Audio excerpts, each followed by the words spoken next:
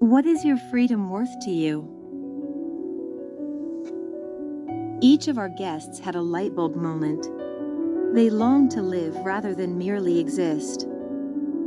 They smashed through their fears and programmed minds, trusting themselves, their faith, and their survival instincts, leaving the guilt, fear, oppression, and drudgery of their past for a brighter future. They took a brave and courageous step into freedom. This is their story of how they got a life. Welcome to Get a Life podcast, X-Cult Conversations. You matter, and so does your story. Hi everyone, welcome back to Get a Life podcast, X-Cult Conversations.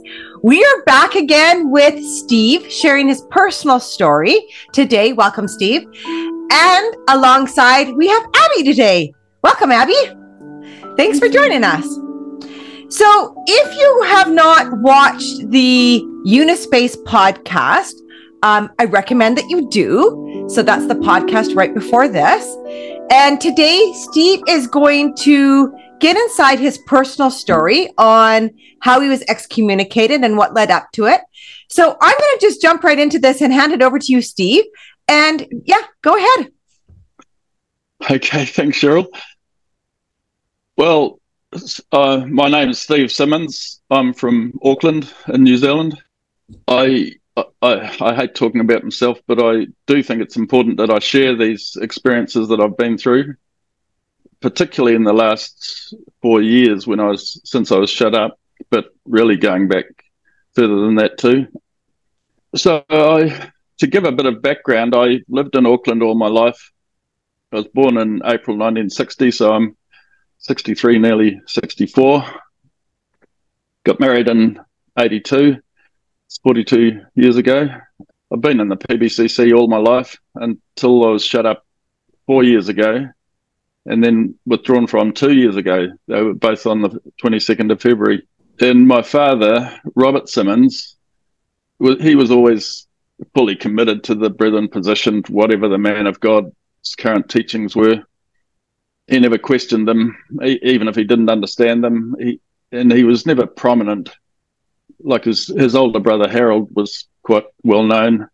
Yeah, that's my dad and mum, obviously earlier in their married life. I'm not sure how old they were there. My mother was always outwardly subject to my father, and she always supported him, but inwardly she was in a lot of soul turmoil all through their marriage. And she carried strong judgments about many things that were taught and practiced by the Brethren.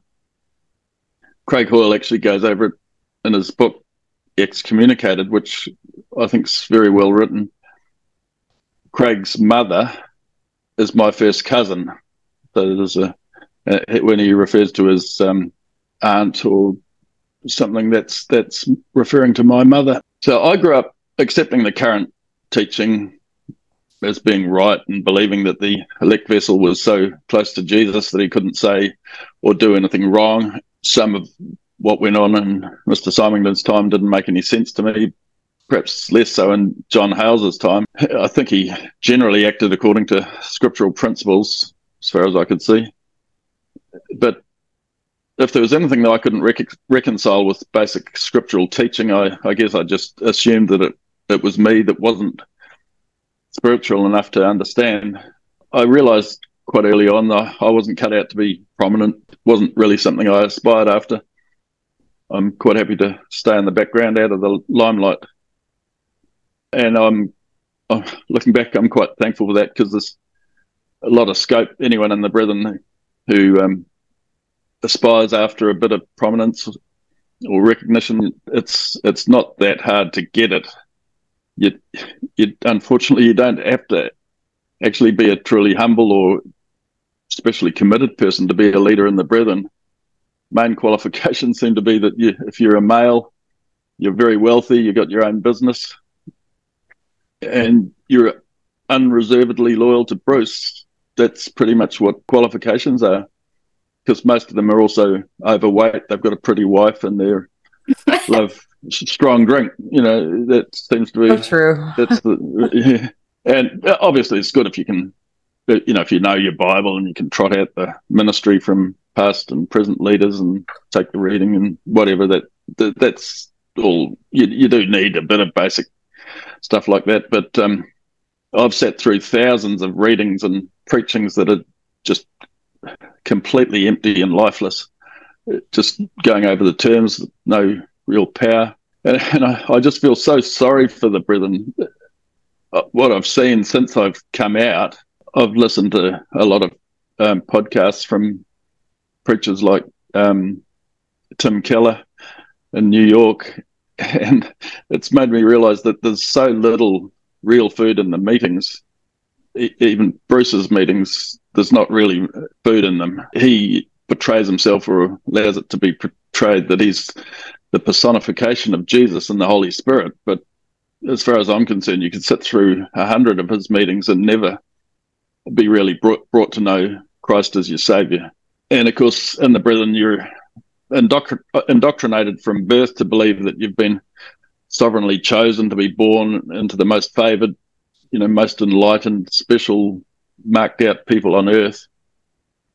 The only ones that hold the Lord's Supper according to the Scriptures, and the ones the Lord comes to first on a Sunday morning, and so on. The only place where all the truth is held, and most accurate translation of the Bible. But as far as I can see, it's not the truth. I haven't joined any other churches personally since I was shut up, but as I said, I've listened to hundreds of sermons, preachings. Some of these men have got such a remarkable understanding of the Bible, of divine persons and principles of Christianity. As I said, the one I really loved listening to most is a guy called Tim Keller, who died last year. He's on Spotify and YouTube, Gospel and Life. I just love his preachings, but there's others too, like men like John Lennox and David Martin Lloyd-Jones, C.S. Lewis. And each of them has got their own very deep, profound knowledge of God, and they're able to put out the gospel in their own unique way.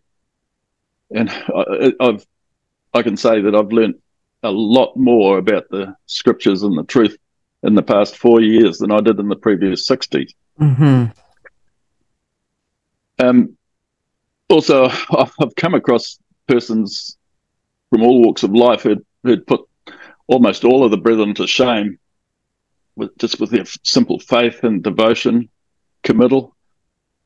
One day, not long after I was shut up, there was an old married with a guitar down outside the grocery store near where I live.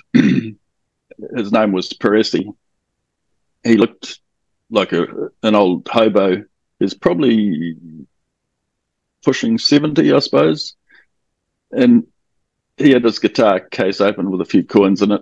I realised he was singing hymns, and I thought, I'll ask him how he came to know Jesus. And so I went and asked him, and his face just lit up, and he was beaming all over his face. He told me all about story about how he got converted in prison years ago, and then he told me all about his life since his conversion. He probably talked to me for half an hour, and Jesus obviously meant so much to him since his conversion that he'd devoted his entire life to bringing people to Christ.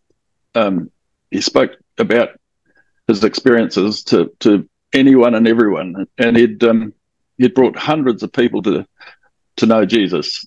Crooks, gang members, drug addicts, prostitutes. He often had no money, nowhere to sleep, but every time God provided for him, sometimes in unexpected ways. Once he literally had no money to pay his rent. He had been renting a house. I think it was winter. He was about to get kicked out because he couldn't pay the rent, and he was praying about it. While he was praying, there was a knock on the door, and a man was standing there, and he handed him a check for $2,000, and he told Peresi that the Lord had told him to go to that house and give the man who opened the door to give him $2,000. And, apparently we're not in the day of miracles, but that to me is like a miraculous story. And he was much better taught in the scriptures than I was. Not that saying too much, but the thing that really struck me about talking to him was the way his face was just shining, the way as he spoke about Jesus. You could just see it bubbling out of him, joy and peace, and serenity, and just total satisfaction. He had nothing naturally, but he had everything in his heart. This was only a few months after I was shut up, and I'm ashamed to say that I still had the sense that you have when you're in the brethren, that you're a bit special. And so I sort of, when I went up and spoke to him, I thought that I might have been able to give him a word of encouragement, or whatever. And instead, it came home to me that he was the one that was special, and I was the one that needed the words of encouragement. Wow. Yeah, it was truly remarkable. But anyway, as I thought about it quite a bit over the next few days and weeks, and I thought, well, if the Lord Jesus came in person, came to Auckland, who would he seek out? You'd think surely if you were in the brethren, you'd think, well, surely if Jesus came to Auckland, he'd stay with one of the brethren, surely, obviously it wouldn't go without saying. But would he, he could stay with Peter Bishop or Brian Johnson or whoever. They've all got very comfortable homes in good areas of the city that provide the very best of care for the Lord, obviously. Give them the best food and drink, drive them around in a nice limousine with security men and everything. And I thought, no, I don't think so. I have a suspicion that if Jesus came to Auckland, he'd just completely bypass the brethren and go instead to some of the worst parts of the city where there's crime and sin and so on.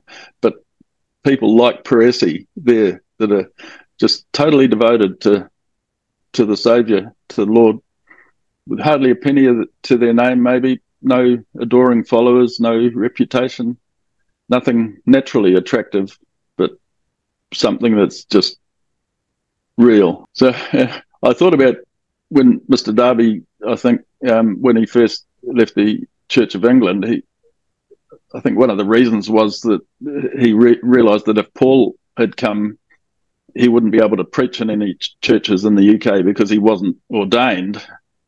And I thought, well, this man, this Peresi, he's got a far greater love for Jesus than I've found anywhere in the brethren. But if you go by brethren teachings, I'd have to stay separate from him. I wouldn't be able to eat with him, couldn't take communion with him. But he's a genuine kind of man. So I thought there might be a wee bit of a parallel with that. And then you take that character of man and then you contrast it with the character of prominent men in the brethren, and you think, well, they're not the same, are they? Inside you have a person with enormous amounts of money and success and everything else. There's just no comparison.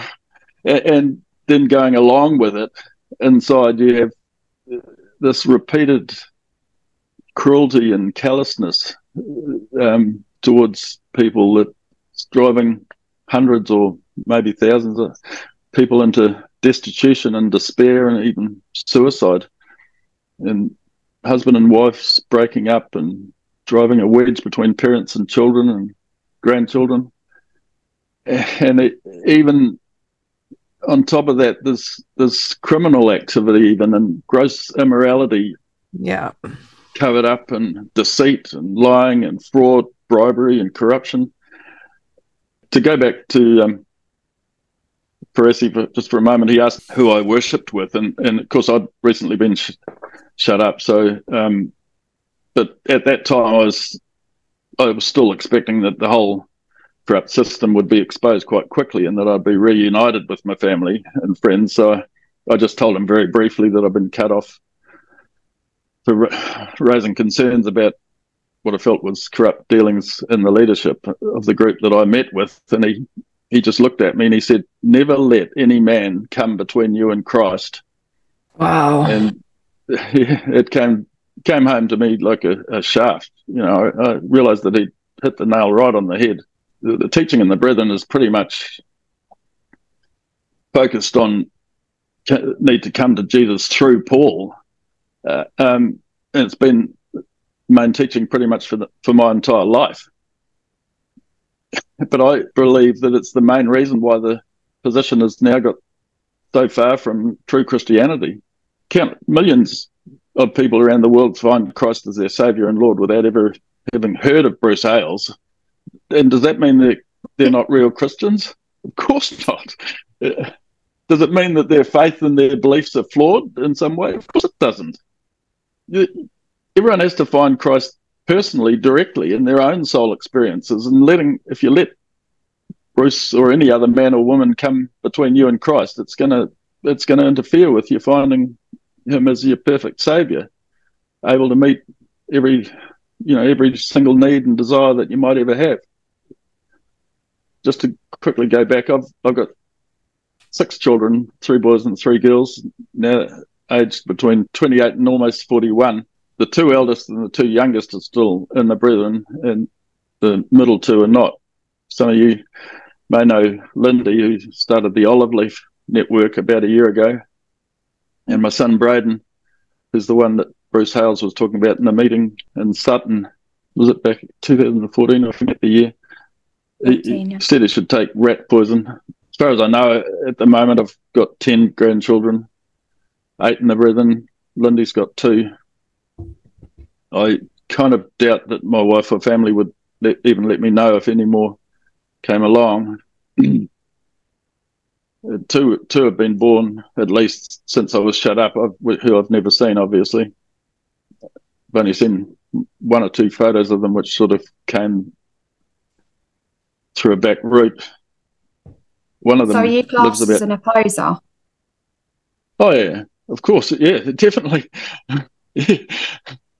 Join the club. One of the worst, yeah. Oh, dear. One of them lives about 2 kilometres from my workplace. But,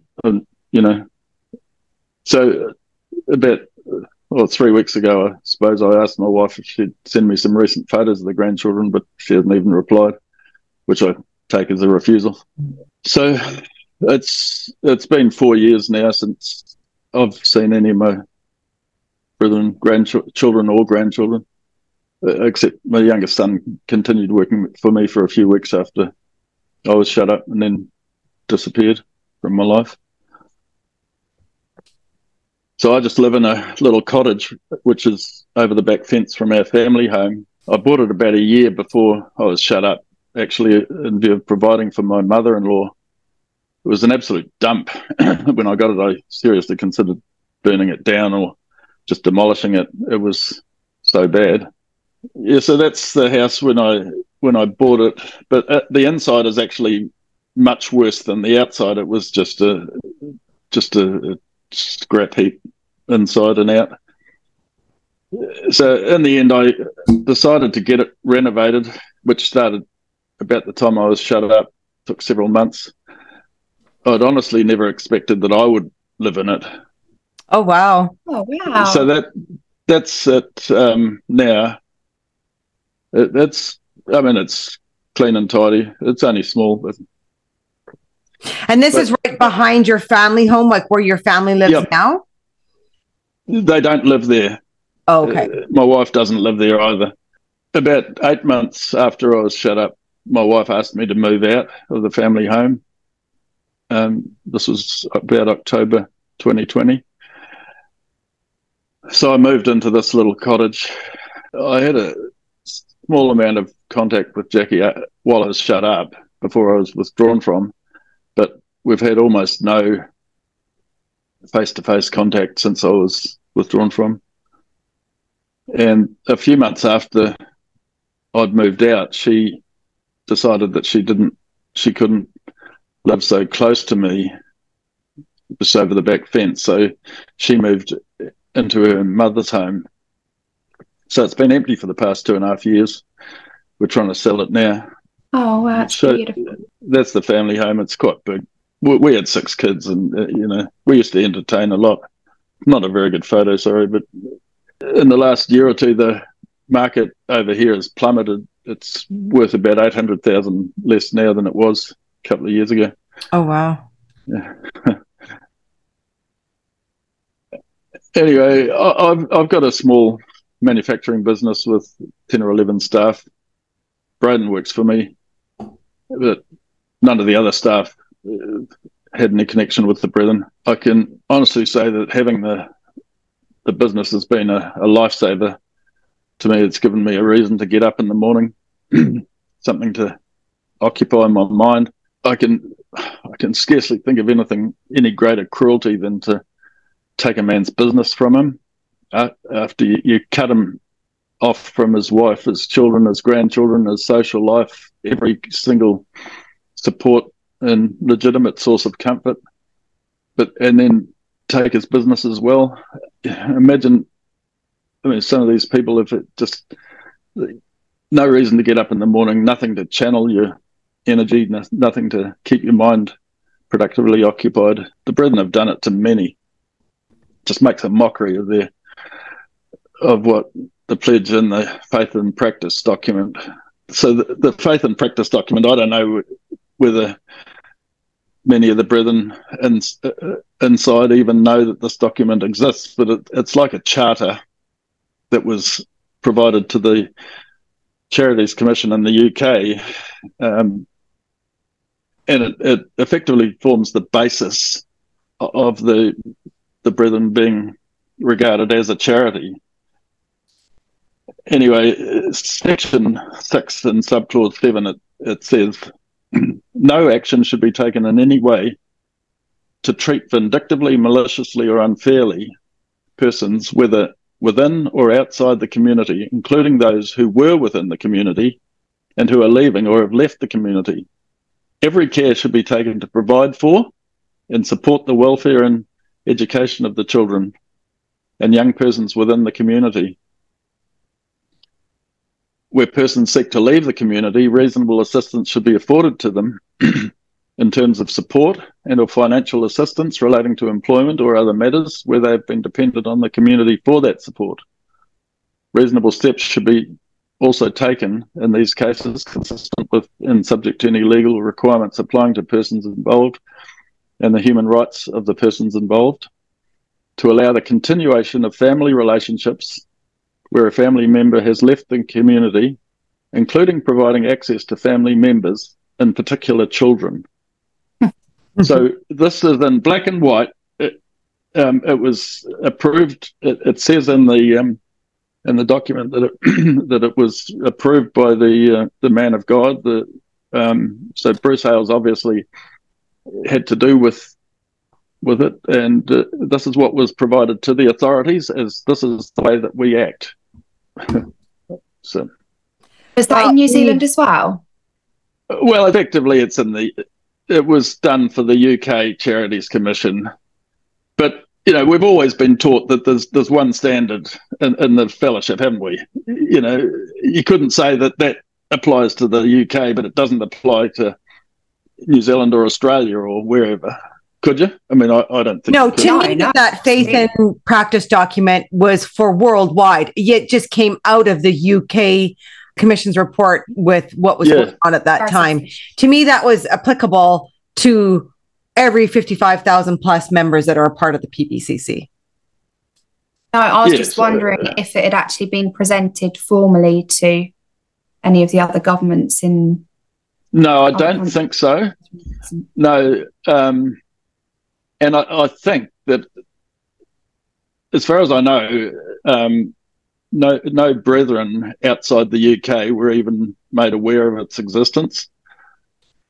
You'd think like an important document like that, which is effectively like a charter, you'd think that it should be made available, should be printed like in a white book or something or other, given to all the members worldwide, and so this is how we should act. But I think in the UK at the time we had this book called this little pamphlet called Practicing Our Beliefs. Yes. And that sort of smoke screened that document. So even most of the UK brethren didn't actually receive the faith in practice document. Really? I see. Yeah. Okay.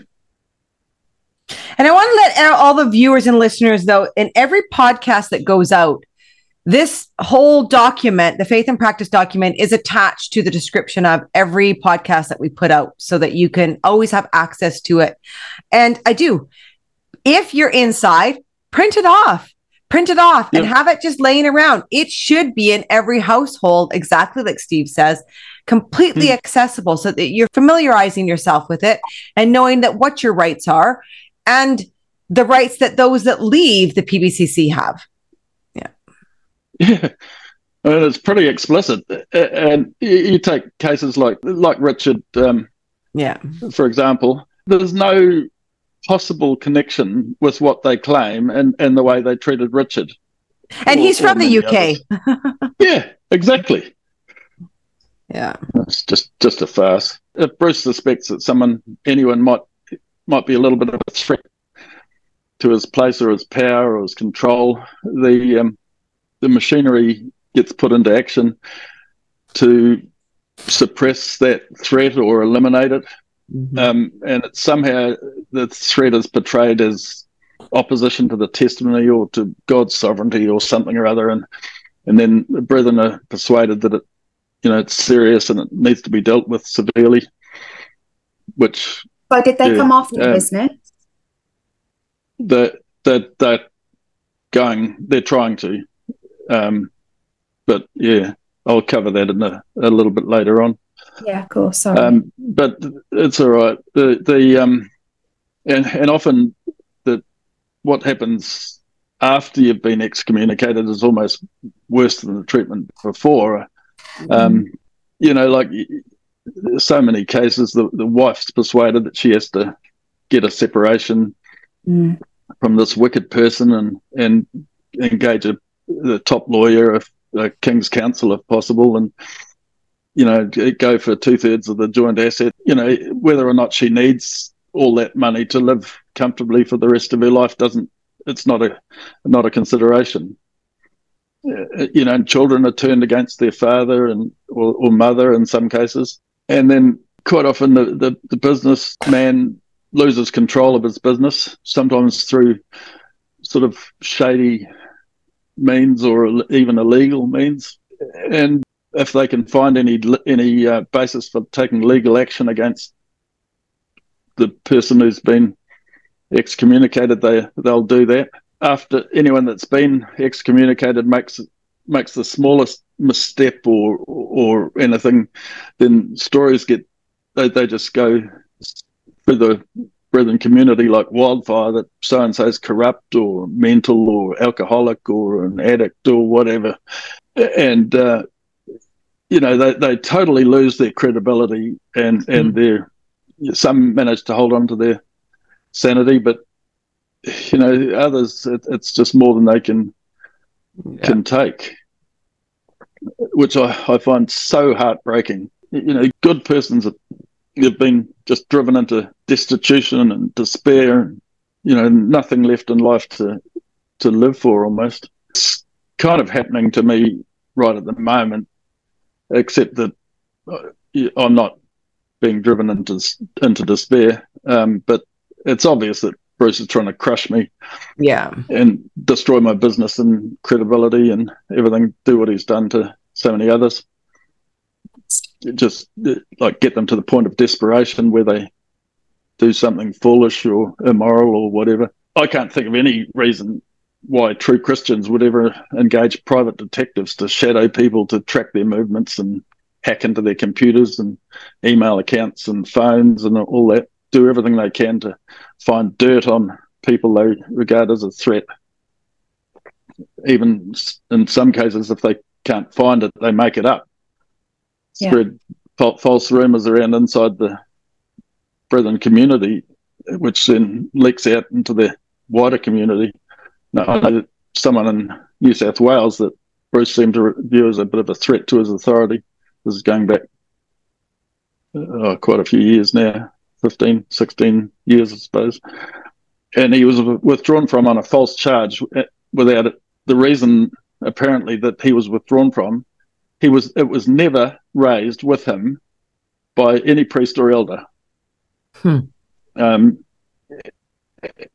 yet they claim that he was withdrawn from for XYZ, but they never ever spoke to him about XYZ before withdrawing from him. And then after he was withdrawn from, false reports were spread around, which utterly, they just destroyed his life and his reputation, and his business was taken from him. And, you know, it's one of the most horrific miscarriages of judgment that I know of.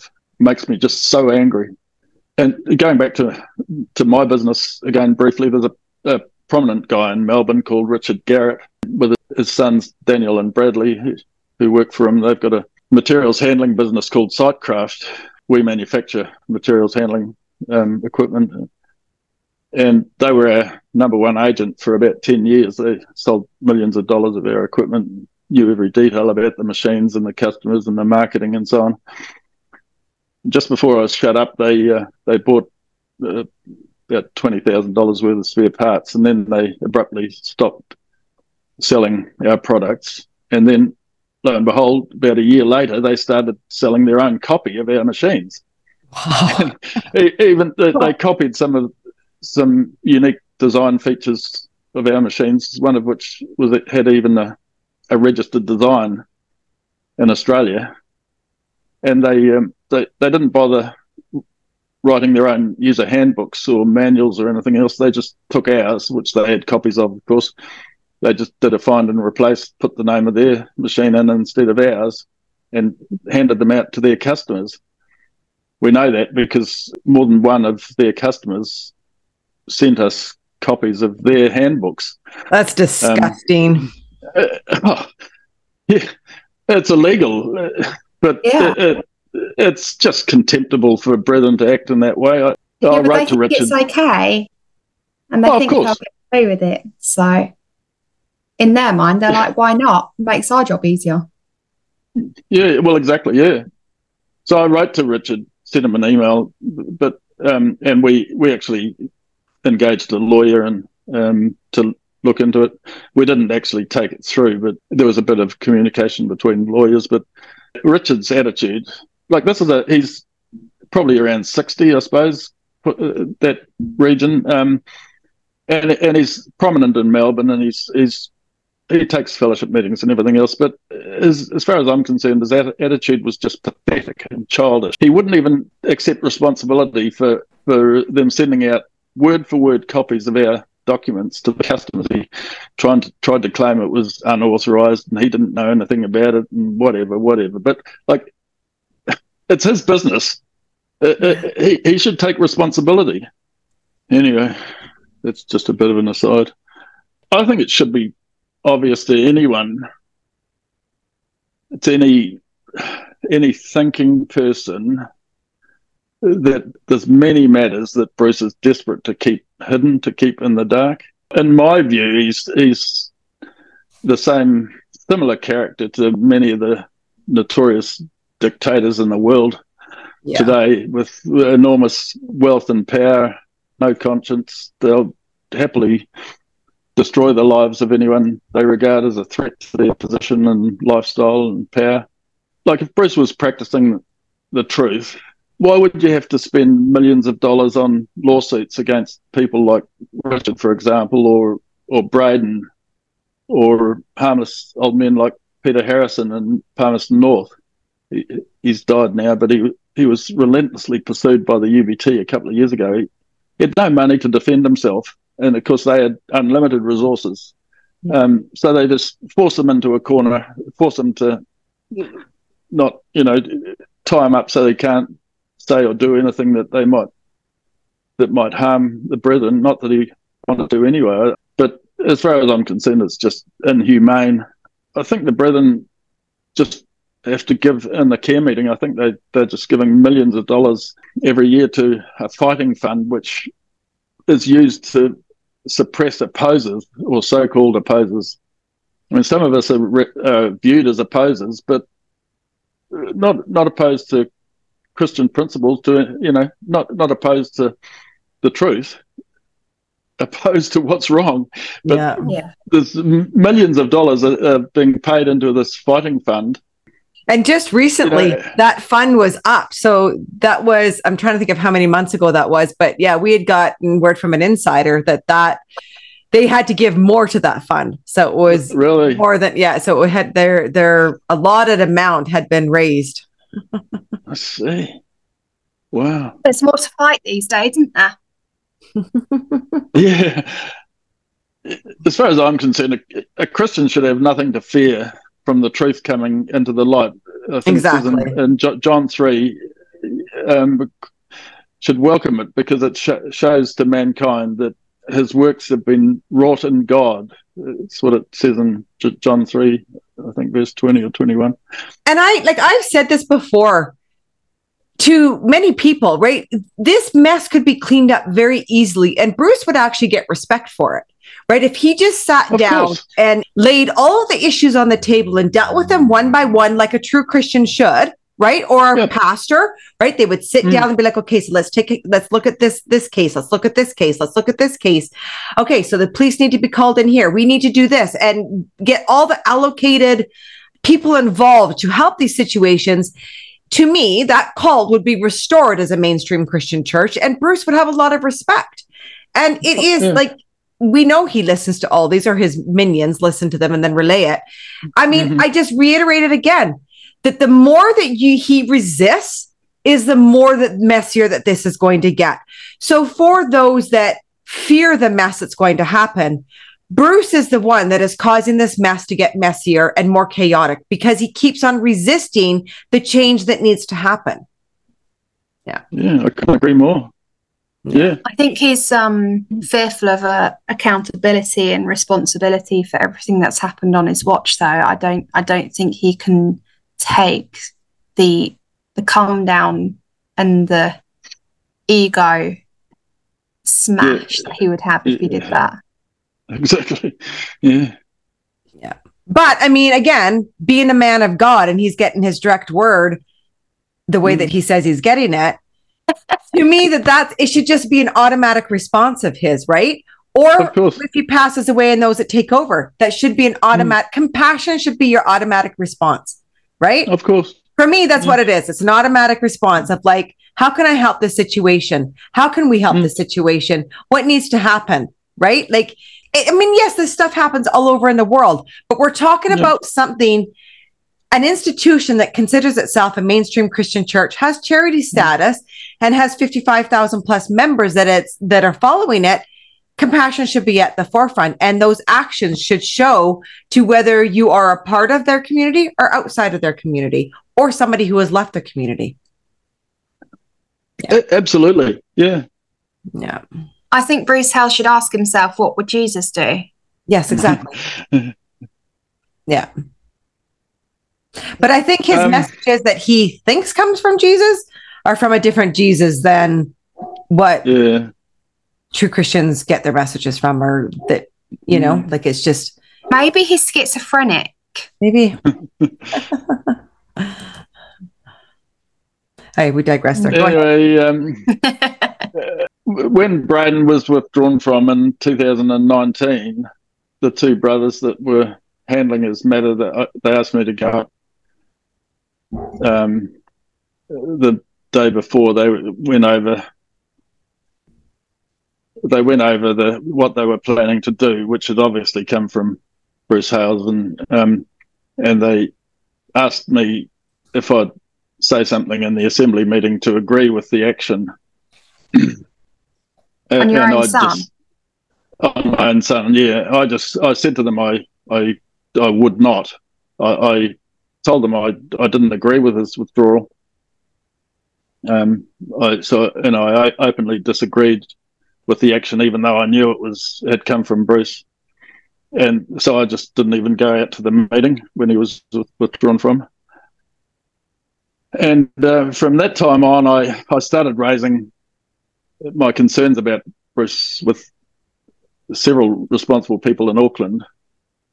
And obviously it all got relayed back. He was getting worried that some of it would come out into the light, and made him pretty angry, obviously.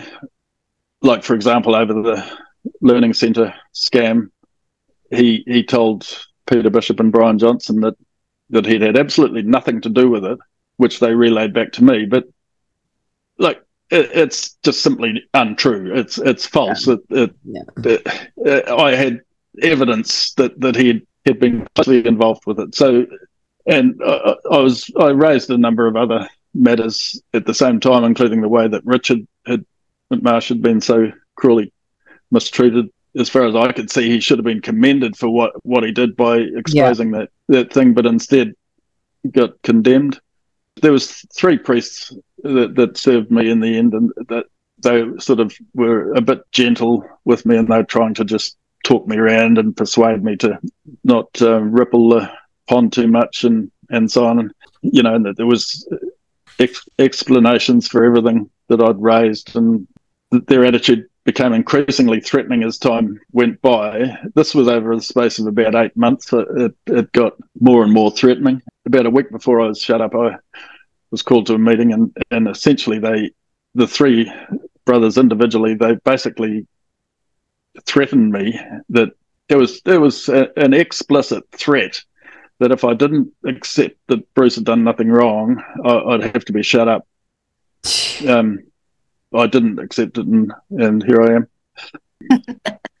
But these guys, the 3 brothers, that I like them. They're decent people. And even I went and spoke to my uncle, Harold Simmons, about my concerns. This is only a few days before I was shut up. And he'd been the leader in Auckland for a long time under John Hales. But it just totally spineless. If it's Mr. Hales, it's divine sovereignty. You never prosper if you get up against divine sovereignty. So just accept that, leave it there. I'd just love to appeal to anyone that's in the Brethren, especially responsible persons in Sydney, if any of them get to see this, like persons like John Anderson and Phil McNaughton and Charlie Baker. There's a few others. I don't know who's still in fellowship, even in Sydney these days. But if you do watch this, please don't dismiss it as someone with a grievance or an axe to grind, because that's not why I'm speaking. But if you really believe that Bruce Hales is the personification of Christ and the Holy Spirit, well, you cannot have had a real experience with Jesus as I have, because there's an enormous gulf between them. A couple of passages of scripture I'd quite like to draw attention to, one I referred to earlier. John's Gospel, chapter 3, verses 19 to 21. And this is the judgment, that light has come into the world, and men have loved darkness rather than light, for their works were evil. For everyone that does evil hates the light and does not come to the light, that his works may not be shown as they are. But he that practices the truth comes to the light, that his works may be manifested that they have been wrought in God. And in 1 Timothy chapter 6, verses 6 to 10, but piety with contentment is great gain. For we've brought nothing into the world. It's manifest that neither can we carry anything out. But having sustenance and covering, we'll be content with these. But those who desire to be rich fall into temptation and a snare, and many unwise and hurtful lusts, which plunge men into destruction and ruin. For the love of money is the root of every evil, which some, having aspired after, have wandered from the faith and pierced themselves with many sorrows. So, literally sums the Brethren up in like 2 scriptures. Well, yeah. Is that the same light in the first scripture as what they say that we've turned our backs on? Yeah. Well, it's in black and white. So in the face of that scripture, why would you? A Christian's life should be an open book. That used to be said in the Brethren. Should be an open book. Other people should be free to look at any aspect of your life at any time. So if it is, well, let's have a look at some of these matters that I've raised. For example, the reaction I got to all the matters I raised was just, don't go there, shut that book. There's a couple of other matters I'd quite like to touch on briefly. I could go on for hours, actually, with about criminal actions and unspeakable cruelty and fraud and deceit done by responsible persons in the brethren. But I just want to shine the light on a few matters in the hope that it will arouse some exercise in at least a few people still inside. So firstly, I think should be obvious to anyone that examining the facts that there was no scriptural or moral basis for my withdrawal. I just want to make it clear that I'm not looking for sympathy. In actual fact, if you understand what I'm saying, I'm actually thankful to have been withdrawn from, just from the point of view that it's opened my eyes much clearer to the true position, and to my relationship with Christ has become a lot stronger since I was withdrawn from. Yeah, but it's important to point out the facts. Yeah. So you got withdrawn from and you came into the light, Steve. So after the Tuesday night meeting, when I was withdrawn from, Peter Bishop and Brian Johnson, that's the two brothers that were serving me, they rang me up to tell me, and the reason they gave me on the phone was that I'd asked to be withdrawn from, and they'd taken me up on my request, and I was just gobsmacked by that, and I tried to protest, and I said, when did I ask to be withdrawn from? And Peter just said, look in your emails, and then he hung up. So I went straight away and I searched back through my emails for the past year or so. I couldn't find anything that could be possibly taken as asking to be withdrawn from. So I emailed them and I said, can you please explain? They replied saying it was about 2 years previous. So I looked back earlier, and sure enough, there was an email just about 2 months after I was shut up. I've been starting to feel quite depressed because the reality of it was all starting to hit home, and I knew down inside that I hadn't done anything wrong. I'd only been trying to get what I regarded as wicked exposed. In my despair, I'd sent an email to the priest and I said something like, you might as well withdraw from me and be done with it. So apparently they'd brought that up nearly 2 years later and used that as a basis to withdraw from me. And so I emailed them back and I said, I was kind of protested. I said, look, I was under enormous pressure at the time and I hadn't intended to ask to be withdrawn from. So the next morning, I got a call from Brian, and he told me that the reason for my withdrawal wasn't actually that I'd asked to be. After all, that wasn't the reason. The real reason was that they'd had to withdraw from iniquity. So I said, well, what's the iniquity that you're withdrawing from? I said, I'm not going on with iniquity. I was trying to expose iniquity. So how can you say that that you need to withdraw from me to withdraw from iniquity? He was trying to duck and dive and whatever, and fumbling and mumbling, and of course he couldn't explain what the iniquity was because there wasn't any. And finally he said, look, Steve, I can't continue talking to you because you're being contentious, which is like referring to some scripture about contend not with or something, I don't know. Which is code word that you weren't being submissive and doing exactly as they said, no matter what it was. If they feel like they're being forced into a corner, then they just say, oh, you're being contentious, I can't keep speaking to you. It's just childish. Anyway, so I wrote to them again a couple of days later and I asked for a face-to-face meeting.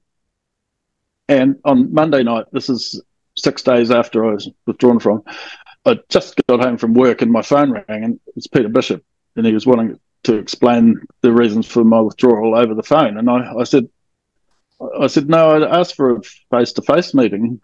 And he said, "Oh, we're not prepared to do that at the moment." So, of course, they were all only acting under direction from Sydney. But so then he proceeded to tell me that the actual basis for my withdrawal was it was neither that I'd asked to be, nor that I'd been going on with iniquity, but the real reason was that I'd questioned assembly judgments in other localities and had refused to accept witness. So, I'd been given 3 different reasons over the space of 6 days. It was obvious that Peter and Brian were both way out of their depth. I think Bruce was too. And all they could do was throw a lot of mud and hope that some would stick enough to carry the consciences of the brethren and make me look like an opposer, and so they'd basically left with no option but to cut me off. And they weren't going by scriptural principles. I'm fairly sure that many of the local brethren would have been quite uneasy about it. I think the local brethren would know that I'm not an opposer, but if any of them had raised any question or concern publicly or even privately, it could have resulted in them coming under the same judgment. Yeah. And to me, it's clear that I was just being made an example of, so that basically any member of the brethren knew that if you got up against Bruce, you'd be just dealt with without mercy. Were you actually against him personally, though, or were you against Bruce? His dealings? No, not at all. Completely different thing. I said that. I told that to them time and time again. I said, I'm not against any person.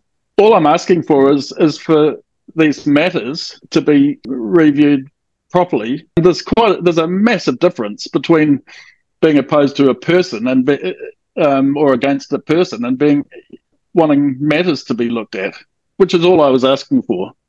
And it's an important point.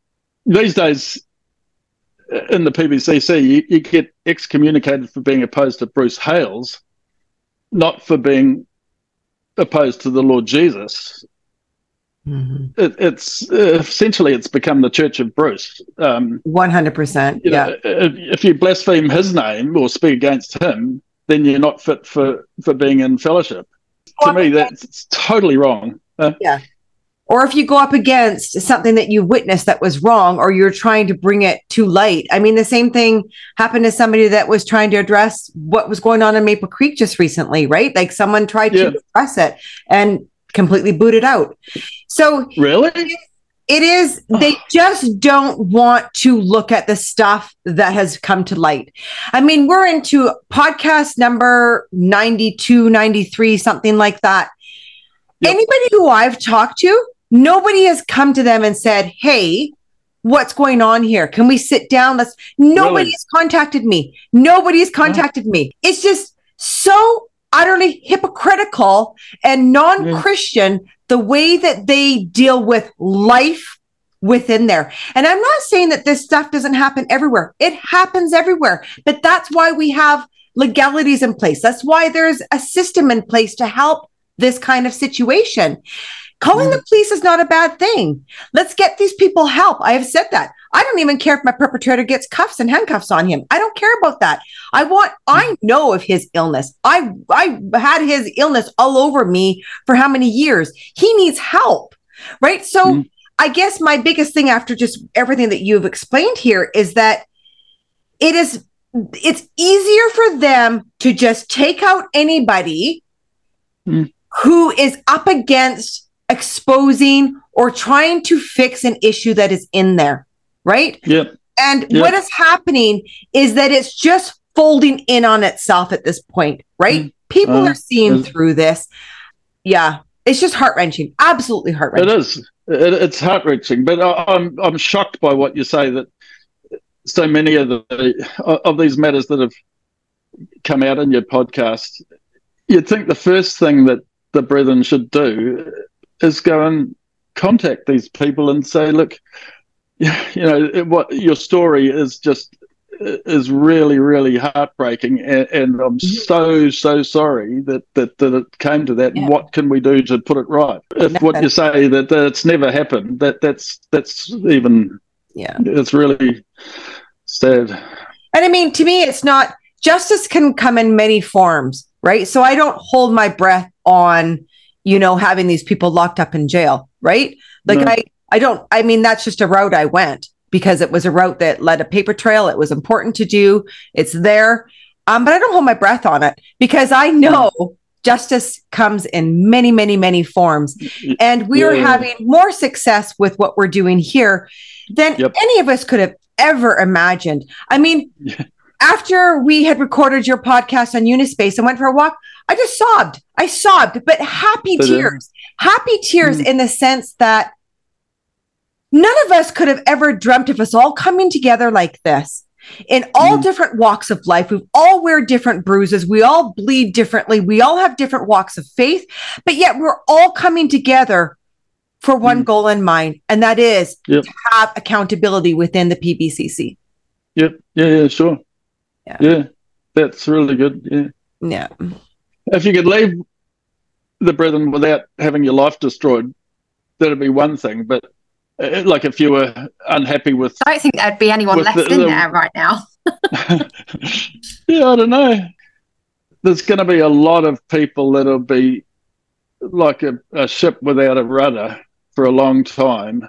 They just pinned everything on what's come from Bruce to the point where they can't even, that they're kind of left with no personal ability to work out right from wrong almost.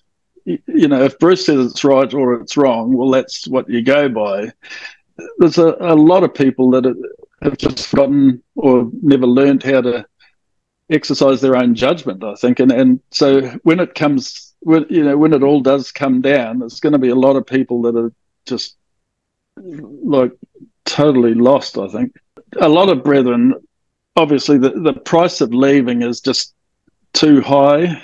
Thought of losing all your contact with your family and your friends and your children and your grandchildren and your siblings and possibly losing your job or your business and starting a new life outside. It's just too daunting. And of course, Bruce he's very good at purchasing loyalty from anyone he thinks is useful, maybe useful or influential. He can make you feel special, give you a little bit of prominence or money or whatever, just to feel that you're tied in. Peter Bishop, I think, he's a fairly prime example. He's got a beautiful building in a prominent location in Auckland. Yeah, there it is. It's a really nice building right beside the motorway. Very high visibility. Well, a whole floor of that is rented by UBT, and another whole floor is rented by the New Zealand National School, and a whole bunch of other brethren businesses from out of Auckland rent office space there. Doesn't really shout humbleness to me.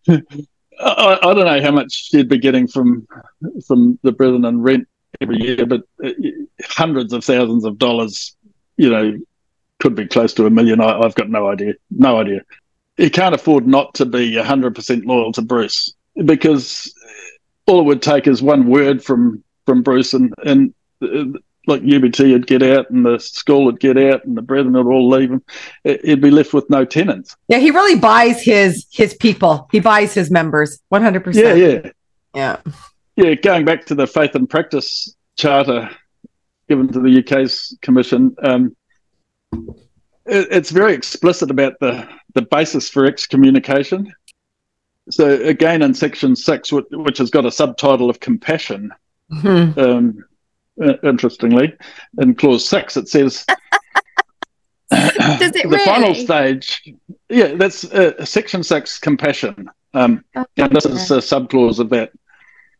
The final stage of assembly admonition would be excommunication, this being necessary when a person leaves and separates themselves from the assembly entirely on their own personal decision and accord, in which case their position as a member of the assembly becomes untenable. And in other rare cases where excommunication is necessary, as an extreme or last resort measure, for serious misdeeds wholly at odds with basic scriptural teaching. Even in cases of excommunication, there is follow-up pastoral and shepherd care in view of the possibility of re-including the person concerned in fellowship and the restoration of him or her to full privileges as a member of the assembly, if he or she wishes. Now, I didn't leave on my own decision in the court, and the only other basis given is rare cases where it's necessary as an extreme or last resort measure for serious misdeeds wholly at odds with basic scriptural teaching. Well, explain. Because I would interpret that serious misdeeds as, there could be some criminal activity or whatever that obviously is at odds with basic scriptural teaching. To me, this would apply to somebody who they have been caught having sexual abuse, like someone who's done sexual abuse, someone who's been a pedophile. That, to me, that's what that should apply to. Not somebody who is bringing up criminal activity that is happening to try and preserve the integrity of the community. That's, exactly. Over against that statement, I was looking up some ministry from John Hales this morning for something else. And I looked up about assembly discipline. And I know this is John Hales rather than Bruce Hales, but they still stand by John Hales. They still stand by freaking J&D like over 100 years ago. So I think it still matters what he says, because Bruce Hales' ministry is basically a photocopy with a bit more money in of a few more peacock feathers. Yeah. But it says, it's very solemn because scripture speaks about persons having to be taught by discipline. We don't want that. It has to be, alas, and it pains us. Our whole beings are in pain when we have to resort to discipline to teach somebody something. Yeah. So that's one reason why they put someone under assembly discipline, to teach them something. And the second one, it's a serious matter if somebody goes to the point where they have to come under assembly discipline. So then you can't express your love. The Lord has to appear that way in Revelation, and he puts a scripture to it. It's Revelation 1 verse 13. Girt about the breast with a golden girdle. So that's why we only resort to it when there's nothing else that we can do. We look for every possible avenue of avoiding executive action of that kind. And when there's nothing else we can do, we have to resort to it. But even then, it's recovery that's in mind. Yeah. That's interesting, yeah. The brothers would say that tried and tried and tried. Like, as I said, it was over a period of 8 months or so that they were trying to talk me around, if you like. So they'd probably say, well, we did, it was a last resort. But what about... Yeah, but it was a last resort to try and get you to submit, though, right? It wasn't a last resort for you guys to come to terms on what you're trying to deal with. It was a last resort because you wouldn't submit to them. Yeah, and serious misdeeds wholly at odds with basic scriptural teaching. That's, So, yes, if there was a paedophile or a molester or something or other, and they'd worked with him to try and get him to come to a judgment of it, and he carried on with it, well, yes, that's clear. One of the reasons I was withdrawn from was refusal to accept witness. Well, in my mind, the witness was false witness. There was witness given that such and such had happened or whatever, so-and-so was guilty of this. Those assurances contradicted the facts. So therefore they're false witness. So the witness that I refused to accept was false witness. And I think there's a scripture that I can't remember where it is now, but we're not called to accept false witness. Yeah, exactly. And it's not a basis for being withdrawn from if you don't accept false witness. Yeah. So I can't understand how they could possibly shoehorn me into that category. So I've written to brothers several times actually to ask asked them to say whether they still believe what that faith and practice document says, or whether it was just a big whitewash to trick the Charities Commission into reinstating the charitable status. I think I even emailed Dean Hales once, but not one of them's ever replied.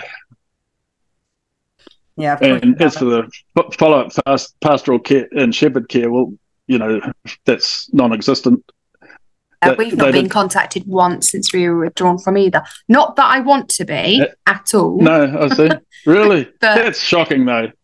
Yeah. The brothers did email me once a few months after I shut up to ask if I'd like them to come and visit me, and I replied and I said, if you want to come and see me to try and persuade me that black is white, up is down, wrong is right, well, you're wasting your time and mine to come and see me. That's about all I said. But and then a little bit later on, I said something to them about never having followed up on me, and they, we tried to follow up on you, and you refused to see us. Well, I didn't refuse to see you. I just said, if you're wanting to tell me that, the opposite, this is wrong is right and right is wrong, well, you're wasting your time and mine. And they never came to see me, so so I assume that's what they were wanting to do. So No, I think you're quite stubborn, and so they'll I think yeah, my wife's often told me that. Yeah. I think that their tactics just don't work with you, and that's why they probably just washed their hands of you. Yeah. So I've actually written to the brothers and even to my family, and I've stated quite clearly in writing, I believe that the core doctrine, which is also part of that faith and practice document submitted to the Charities Commission, that I believe that they're scripturally sound, and I've asked them, are you prepared to put your name in writing to say that you believe they're true and right? The only reply I had was from my wife, who wrote back something to the effect that that document was produced to meet a specific need for a specific area, like the UK, at a specific time. So essentially, what I took out of that, she must have talked to Peter and Brian about it. I don't know. What I took out of that was that it didn't apply now. It was because the brethren wanted their charitable status back. They produced the document. It served its purpose. Doesn't apply now. She hit the nail on the head, didn't she? To be fair to her. You know what I mean? Because they don't want to lose the charitable status, because that would mean they could lose millions of dollars a year, which would be, that we couldn't possibly have that. So, but you'd think that Christians should be clear and unambiguous in stating what they believe and acting according to what they've said. Say something and then do it.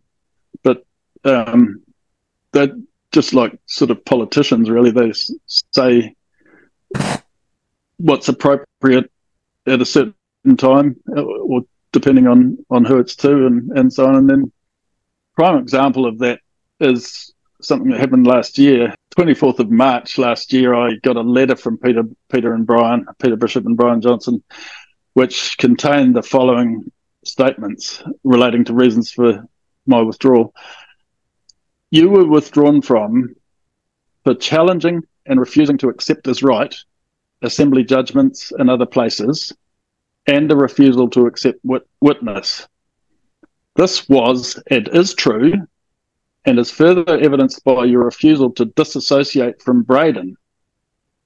You clearly don't accept the way brethren apply assembly discipline. I'd like to emphasise that last sentence. You clearly don't accept the way the brethren apply assembly discipline. And they also wrote, we have held for years that separation should be moral, physical, and legal. And then about a week after that, on the 30th of March, an article was published in the media in New Zealand, quoting Doug Watt, he's from Christchurch. He's the New Zealand media spokesman for the PVCC. He said, if a person leaves our church, it's up to them and their family to choose what their relationship looks like going forward. Oh, that's it is bullshit. certainly not standard church practice to interfere in this decision. So I pulled it up here, and okay, I'll attach the link to this article. Yeah. But yeah, it says right here, from time to time, a person will decide to leave our church. This is rare and it is sad. And when it does occur, we wish the person well. Again, I mean, some of their spokesmen, people that say what they say, it's just absolutely ludicrous what they say. And here is the quote, the statement that Steve just read. If a person leaves our church, it is up to them and their family to choose what their relationship looks like going forward.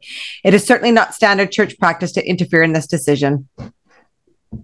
The letter from Peter and Brian a week before was a blatant contradiction to what appeared in the press. So they told me in writing, I didn't accept the way the brethren applied assembly discipline, but the spokesman says that it's up to the family, to them and their family, to choose what the relationship looks like, and the church doesn't interfere in this decision. Well, it's just a blatant lie. What Doug told the press. I don't know how he sleeps at night sometimes after putting out such nonsense. So I wrote to them and I pointed out it was contradictory and false, and I asked which version is true, but they didn't reply, of course. I love how you keep going at them and looking for accountability. Well, they must really hate you. Yeah, I know I'm a little bit of a thorn, I think, in the side probably, but I'm baffled as to how grown men can lie in public and still claim to be Christians. Yeah. But the only explanation I can think of is that Bruce Hales said something recently, I think it's in the White Book, something to the effect that the use of deceit is completely justified. Yeah. Mm-hmm. Which there was in reference to persons they regard as opposers. And so I assume that means it's okay to deceive and lie if it's to protect the testimony from opposers, even if the opposers are not opposed to Christianity, but just to the blatant corruption that's in the hierarchy. Yeah. And a couple of years earlier, there'd been an article published about the way private investigators have been following various ex-brethren in New Zealand, including Braden and Lindy, my children, and which had obviously been set on and paid for by someone in the Brethren, if not by UBT. And there's so many scriptures about deceit, though. 1 Peter 2 speaks about ridding yourselves of all malice and deceit, hypocrisy, envy, and slander of every kind. So where does that align with what Bruce Hales has brought out in ministry? Isn't it in a 10 commandment as well about deceit? Or is that bearing false witness? Bearing false witnesses. Yeah, I don't think it is about deceit. So the reporter asked Doug Watt for his comments so that they could present, a balance. And Doug said, while we cannot comment on the actions of every individual within our church, it's certainly true to say that the church leadership has absolutely no knowledge or involvement in the matters you've described. And he went on to say, just like any church, we're sad if someone leaves us, but we wish them all the best in their lives. We strive to live a community-minded life following the teachings of the Holy Bible and centered around the values of care, charity, and compassion. If only it was like that, right? my mind boggles, yeah. But also, not any church is sad if someone leaves them. Like, if you're going on to, like, another church, for example, if you move house, they're not sad if someone leaves them. They encourage them and, like, we hope you get on all right and we'll miss you, but all the best in whatever you choose next. Like, that's bullshit. Like all of it is, to be honest. The letter from Peter and Brian that I referred to a few minutes ago, that was in reply to a letter I'd written to them, which was protesting about my wife getting a legal separation, going for division of assets, which I've protested vigorously against every step of the way. Doesn't seem to be any way I can stop it. And some factors, as far as I'm concerned, she's got no moral or scriptural basis to separate from me, even if there had been a right basis for my withdrawal, which I don't think there is. About 40 years ago, I think in the 80s, the government in New Zealand was planning to change the law to remove adultery as a basis for divorce. And at the time, I clearly recall the Brethren lobbying. I think they were in contact with every member of Parliament with leave adultery as a basis for divorce, because it was the only scriptural basis.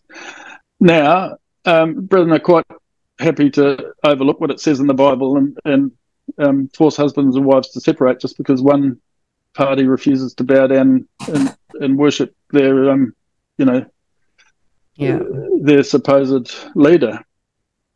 So I don't know whether the Lord must have done a full U-turn, not just turned a corner at that one. I've written to several brethren asking them to clarify what the brethren believe. Do they believe the Bible or not? But I've never had any reply to that.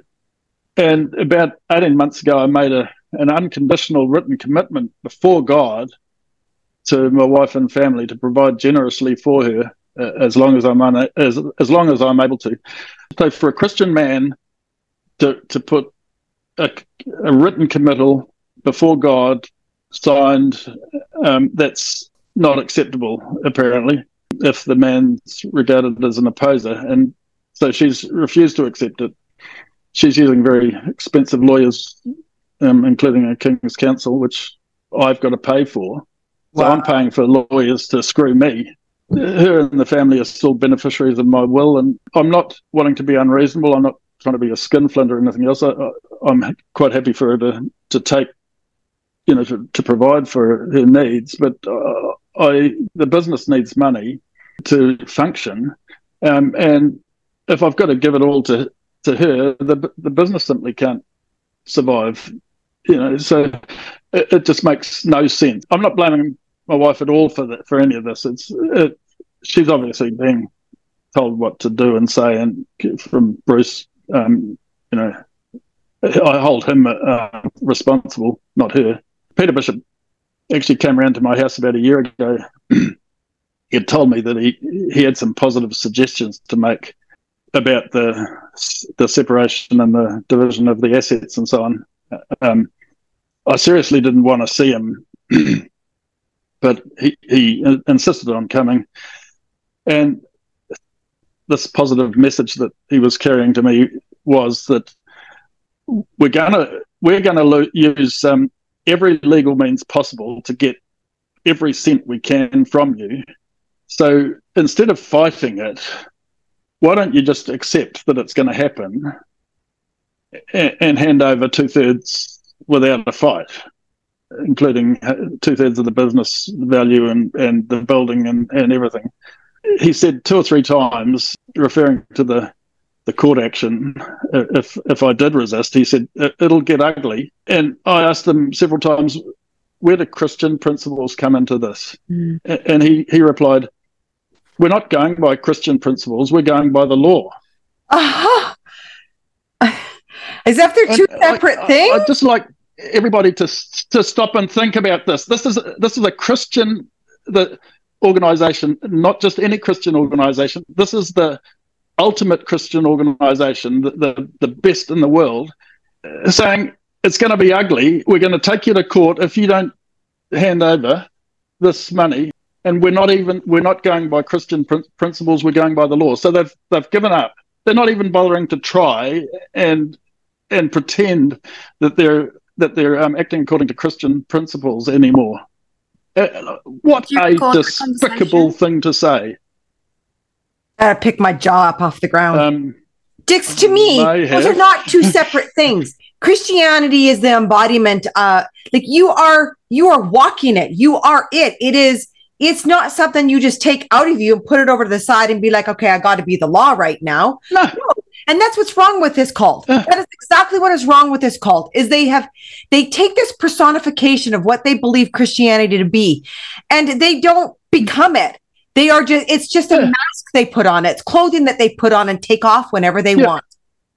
Yeah, exactly. I came away from that and I thought, it's not even Peter Bishop he's high up in the whole, in the hierarchy and everything else, and this is the way he's close to Bruce Hales and everything else, and this is the way he's prepared to speak. I don't know if he was told what to say or what, but this is what they're doing, and so Christian principles just completely go out the window. They're not even taken into consideration. I mean, they're prepared to spend anything, to do anything to defend the testimony, and by testimony that means Bruce Hales and his cronies, to destroy lives, destroy marriages, ruin people financially, drive people even to suicide. The Apostle Paul used his authority for building up, not for overthrowing. These guys are using their authority for crushing and destroying, not for building up. I don't know if it's good to refer to it, but guys like Putin in Russia, he can't face any opposition. So all his opposers end up in jail, or they fall out of windows, or their aircraft sort of mysteriously crash. It's the same character of thing, unfortunately, that, anybody that's regarded that doesn't submit, just stuff happens to them, So I'd like to challenge or appeal perhaps to everyone that's still in the Brethren who might be watching this. If you put a man like Parisi, that I referred to at the start of this podcast, over on one side, and then you put Bruce Hales and a lot of the other so-called leading brothers around the world on the other side, and then you are asked to judge which is more like the Christ that you read about in the Gospels or in Isaiah 53, say, which side would you choose? Seriously. So on one side, you've got a penniless, humble man who's spent his entire life and everything he had on helping others to find a saviour. On the other side, you've got rich men living in luxury and crushing anyone that Bruce regards as a threat.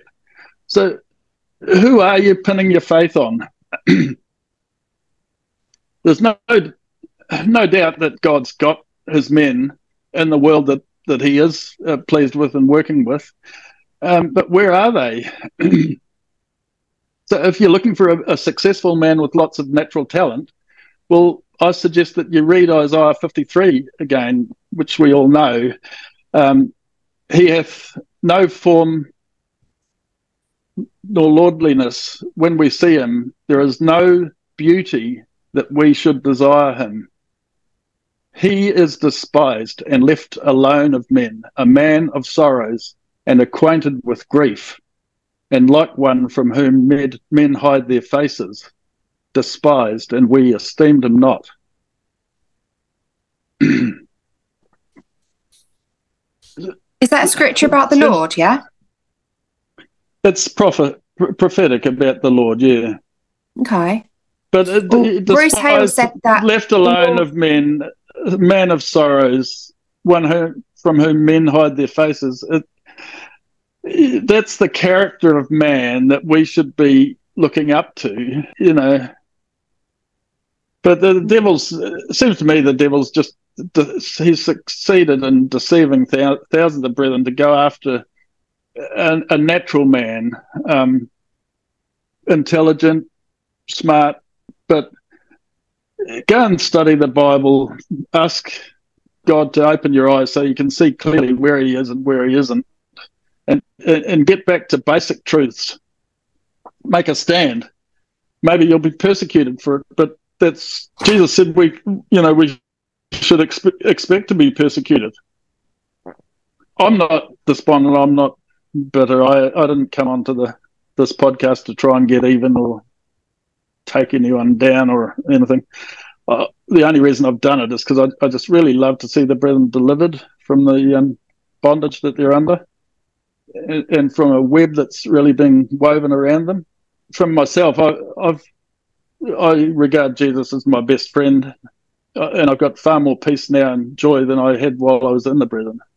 I lived by myself, but I keep busy. I try to keep active, and many others have suffered far, far more than I have. I really admire courage of many others that have been on this podcast, like Cheryl and Carmen and Richard and Abby, many others. But I'm settled in my faith that God has got his hand over it all, and everything will be brought into the light one day. But when it does, there's going to be like so much remorse. People are just going to be so ashamed of what they've done. I think it says somewhere in the Bible about asking mountains to fall on them. And, perhaps for some, the remorse and the regrets might remain with them throughout eternity, which is pretty sobering thought. Anyone that's suffered and found peace and relief through Jesus, I'm sure they'll enjoy the sense of love and blessing throughout eternity, and that's what I'm holding on to. So that really, that's about all I've got to say, Cheryl. You've given them inside a lot to think about, especially with your last podcast you did, and then this one. This one really touches home to the heart of it all, right? It really does. This is the one that is making that plea out to, like, it's in black and white, especially with, the comparison between Bruce and Parisi. Is such a stark example of what Christianity is and what Christianity is not. Yeah. Well, I'm sure there's thousands of brethren who are actually genuinely want to do what's right. I agree. And their senses have just been they've been dulled off by the continual teaching and so on. And what I'd love to do is to just give them a fresh, like a basis to have a fresh look and at what true Christianity looks like, and then compare it to what they're under at the moment, and say, well, hang on, no, it doesn't make sense, and then not everyone's going to be able to make a stand, and then anyone that does make a stand, well, there's going to be a risk that they might get into trouble or whatever. But eventually, what I've been praying for, I guess myself, is that there'll be a groundswell of reaction sufficient that the brethren say, hang on, let's stop and just have a review of all of this, where we are, the whole UBT system, the RRT system, which the Bible's very clear about charity, how the Lord speaks very scathingly about persons that go around with a trumpet sort of saying how when they give charity, RRT sort of promoting themselves all the time for whenever they do anything. Well, that's going completely against what the Lord says about how you should act when you're doing charitable work. For example, so just look at all this. But I'd love for the brethren generally to be able to get to see this or read it at least, or listen to it somehow, just to give them the courage to look, well, hang on, maybe we are being deceived. Mm-hmm. That's where my motivation, if you like. One of the questions I want to ask you is, what would you say to your children that are still inside there? Well, I wrote to them a while ago and to set out my own position, and based on Scripture. Like any time I've written to anyone, to my family or to the brothers or whatever, I've always referred to Scriptures, not to ministry or just personal experiences or anything else. I've always said, this is the Scripture. And so I wrote to my family and the children and so on. I set out where I stood, based it on Scripture, and appealed to them. And I got a reply from them one replied on behalf of all of them, but basically he said that they were committed to Mr. Hales. And I replied again, and I said, look, I'm committed to the Lord Jesus Christ as revealed in the scriptures. I can't put my trust in a man. My response is that I'd go back to what Peresi said to me: never let any man come between you and Christ. Yeah. I think that's what's happened, and I think that's really that what's underlies the way the position has now become. Mm-hmm. It's because they've allowed a man to come between them and Christ. So really, that's all. And I pray all the time that my family, that their eyes will be open, their heart will be open, that God will just sort of reveal to them. Yeah, I don't want them to come to the point where they'll just be full of remorse when it finally does all fall apart. Well, thank you so much, Steve. You have put a lot of time and effort into both these podcasts, and I am sure they're going to reach people far and wide. We have many options for those insiders to listen to these now. So they are definitely watched from inside. Okay. I hope that your message is received well. And I know that those people that have 1 foot in, 1 foot out definitely will hear this. And I guess I just add to your plea that I hope that they can sit down and, again, choose between one side or the other, right? You laid it out very well. Yes. Yeah. So thank you so much. And thank you, Abby, for joining us. Okay. Oh, no worries. Thank you. Bye. Yeah, thanks, Abby. Take care, everyone. And until next time, much love to you all. Bye-bye.